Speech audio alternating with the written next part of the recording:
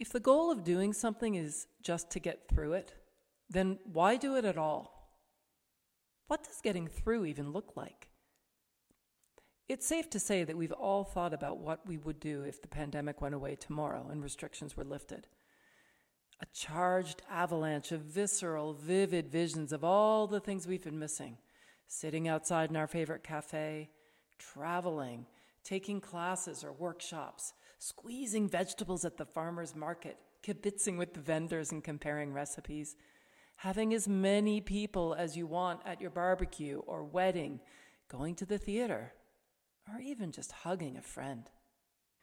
It's so easy to imagine an endless array of possibilities. When we think about what's been taken away from us, we are suddenly hyper-aware of what we took for granted, reminded of the things maybe we hadn't appreciated as much when we did have them. So when I started writing this, it was August. So this next bit is somewhat prescient. I said, although I truly do believe that a vaccine will be created and things will resume to normal eventually, what if they don't? I wasn't suggesting that we waste any time fretting over it, but rather meant to pose the question of whether there might be value in the exercise of imagining what we would do if tomorrow we found out the pandemic was never going to go away. So what comes to mind? Not as easy to imagine this, I'm guessing. It's so difficult to access the world of possibility when we feel victimized by things that are out of our control. Stephen Covey put it really well. He said, if you don't make a conscious effort to visualize who you are and what you want in life, then you empower other people and circumstances to shape you and your life by default.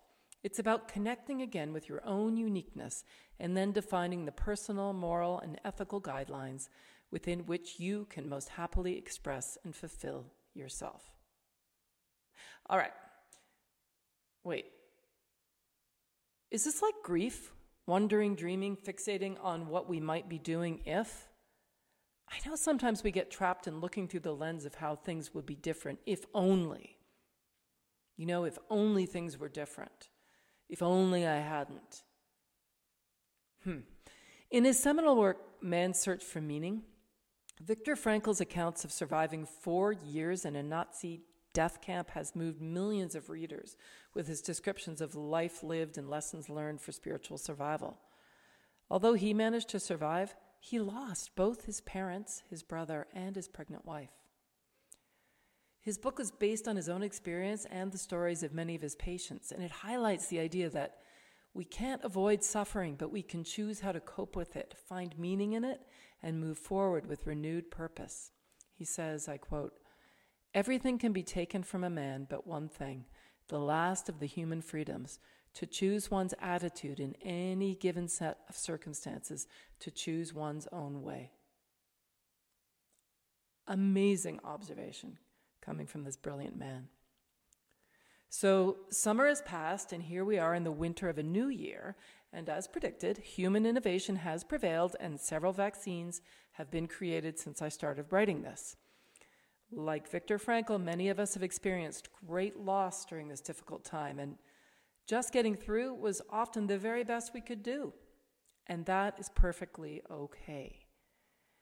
But in the interest of an antidote to the limitations of the mindset that keeps us wishing things were different or waiting until things are better, I invite you to consider the opportunity of seeing things as they are and looking through a wider lens and strengthening that divine muscle of choice and opening up to possibilities. We are strong, and coping or just getting by is inevitable. We always get through. But how we do it is up to us. In the wise words of the Dalai Lama, pain is inevitable, but suffering is optional. Thanks so much for listening. Stay safe and healthy, everybody, and remember to live in the moment.